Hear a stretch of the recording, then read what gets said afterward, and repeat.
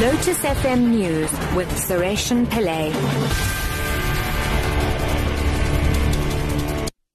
2 o'clock, good afternoon. There have been violent scenes in the Durban CBD where about 200 foreign nationals who had been prevented from marching through the streets earlier tried to force their way into the city hall. Locals tried to stop them and scuffles ensued. The police presence has been increased to separate the foreigners from South Africans. Church leaders are also at the city hall in an effort to mediate.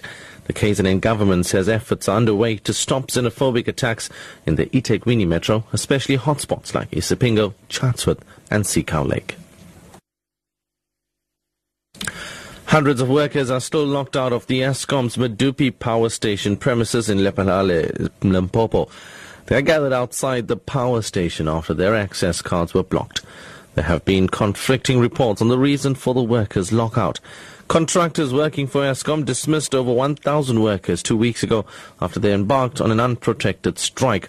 The strike was the latest in a series of industrial disputes which have set back construction of the power station. The workers are demanding a bonus for the completion of Unit 6 of the power station. Eskom earlier said contractors and labour unions had agreed that the workers would report for duty today. Spokesperson Kulu Pasiwe has sought to clarify the confusion. On the 25th of March, we had a group of strikers, about 3,000 of them, that had gone on an illegal strike action. Out of the 3,000, 1,700 of them had received notices that they were going to have to go before disciplinary committees so that their issues can be dealt with. Those workers, the 1,700 of them, are not allowed into our facility because we need to take disciplinary action against them for going into an illegal strike action. Pasiwe also says the lockout should not come as a surprise to either NUMSA or the contractors.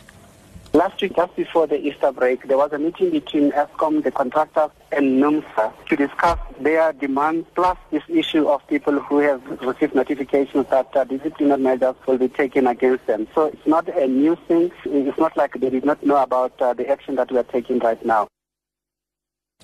Two globally recognized conservation stakeholders, the WWF and the Wildlife and Environment Society of South Africa, WESSA, says they remain unconvinced that legalizing trade in rhino horn is the solution to the survival of rhino.